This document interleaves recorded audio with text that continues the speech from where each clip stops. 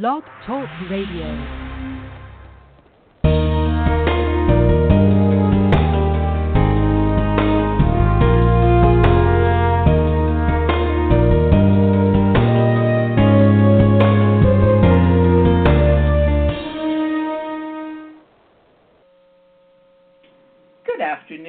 And welcome to today's segment of Living Well. I hope everyone is enjoying a wonderful day and that you will also have a wonderful week. Well, today's segment is entitled The Effects of Oxidative Stress on Our Health.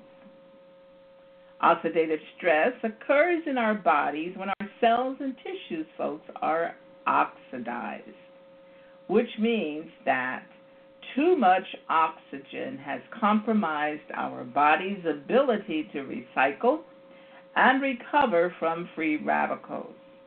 In other words, these oxygen molecules that are given off can potentially cause us damage, and the effect of this damage is often linked to or likened to the corrosion properties of rust. In fact, there's even a concept that neurodegenerative diseases stem from oxidative stress and is often referred to as brain rust. Now, maybe a way that we can grapple with this if we are not familiar with it, which for the longest time I was not, is to think about an apple. And let's envision cutting that apple in half, in quarters, however you want to cut it. And maybe you will eat half of it, and the other half you just leave on your counter. Perhaps you even have it in your lunch box or your lunch bag. And then maybe, just hypothetically, you remember that apple 5 hours later. And you go to eat it, and voila, we all know that in all probability, unless you sprinkled some lemon juice on it, which would be very similar, simulating vitamin C, but unless you've done that,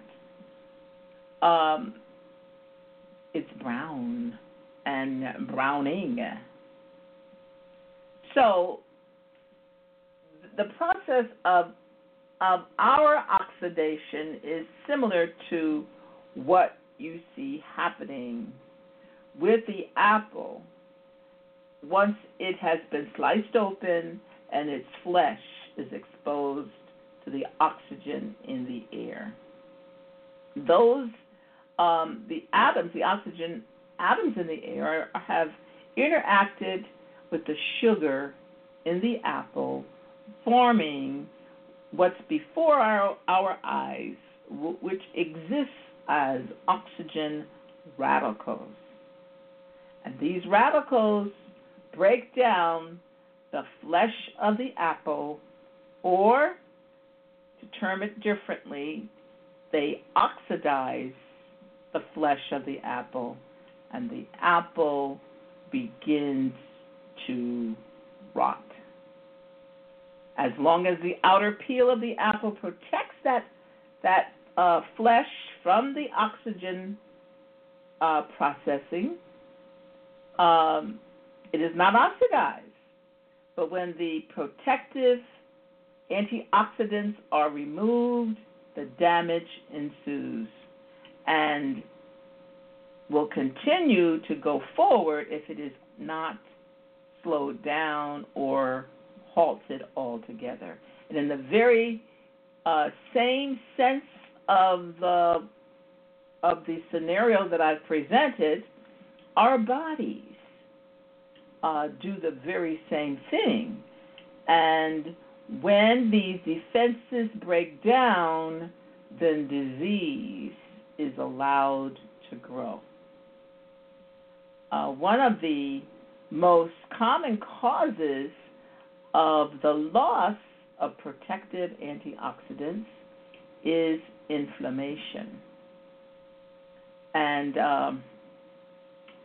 the inflammation that occurs it affects our body's ability to fight infections. And when our body senses bacteria, other invaders, if they remain unchecked, very much like the picture that has been painted, the very visual picture that has been painted, will allow oxygen radicals to break down normal tissue and again promote the development of diseases such as cancer or other disease. It doesn't always have to be cancer, but in fact, our DNA becomes damaged. So, where do I want to go with this? Let's just say this: many people, and I shouldn't just say many people, but it is a known factor that oxidative stress results in outward signs that we often associate with the whole process of aging, because we are aging. It doesn't matter. I have a granddaughter that's not even a year old yet, but she's aging.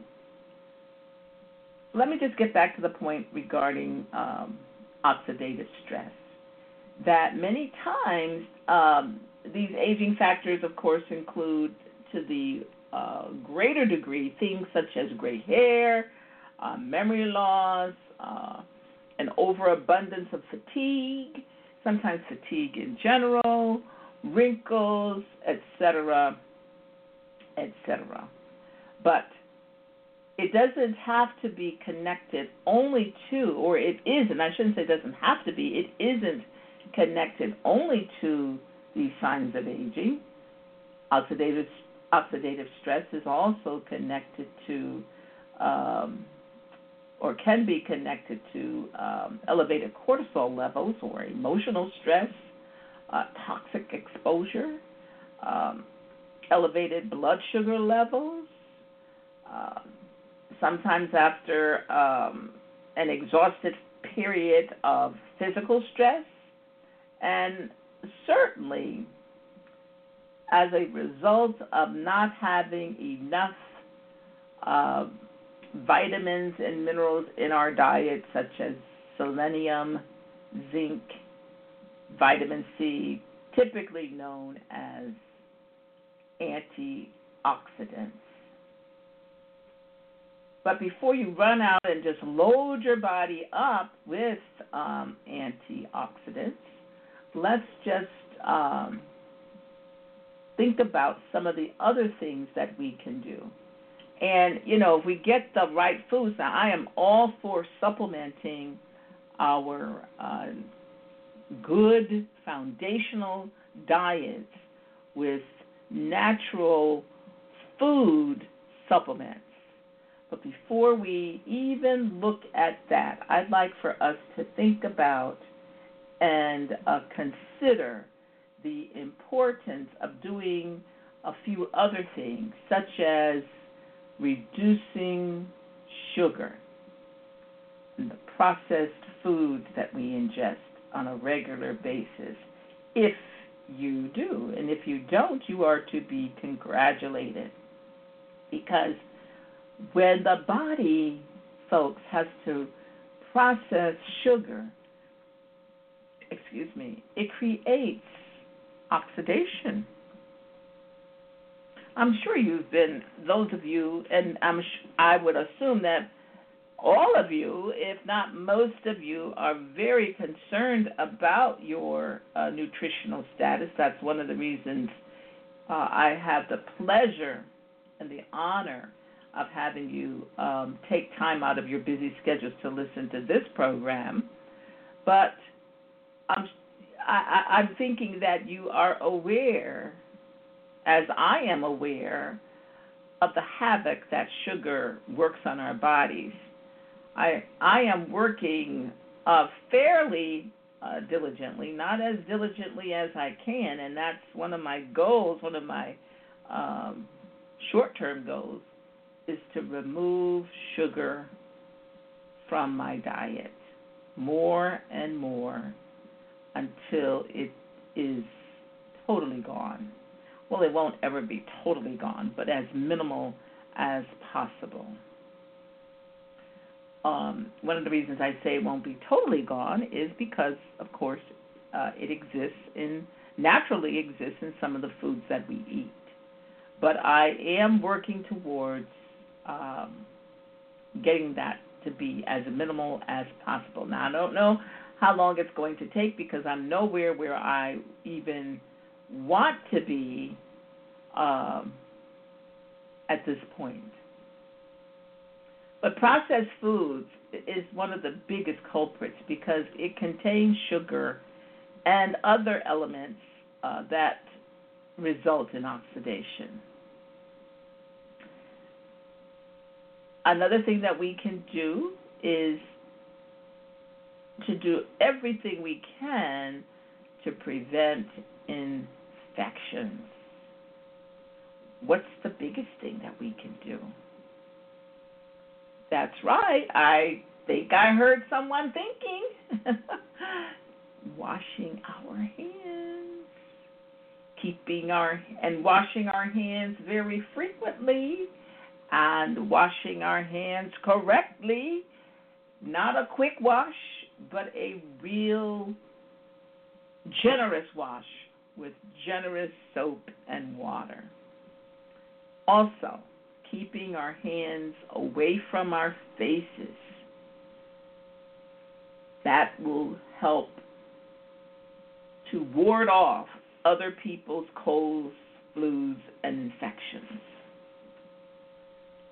Also, very important is to find a way to handle our stress, whether it be through exercising or walking,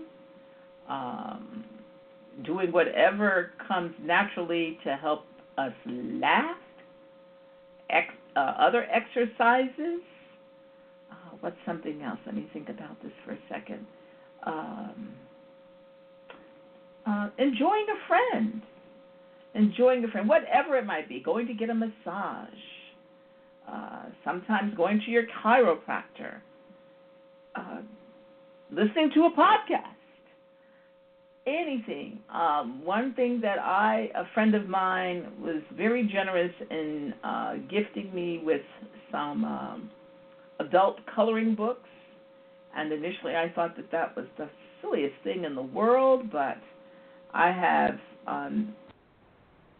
paid it to the degree that I would like to, but when I do, it does help me to de-stress. And very quickly, because I'm running out of time, is to avoid toxins and toxic environments where, let's say you have a friend that smokes a lot or smokes, you don't want to be in that. The nail salons, hair salons, the other day I was in one and asked for it would even be better to take my mask, and the next time I plan to do that.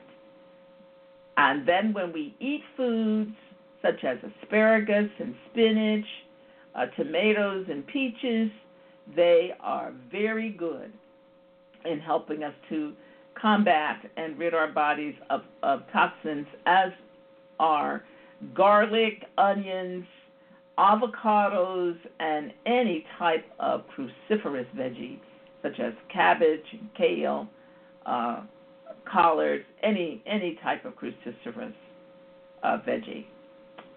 And so, folks, until next time, I'd like to say thank you and have a wonderful evening.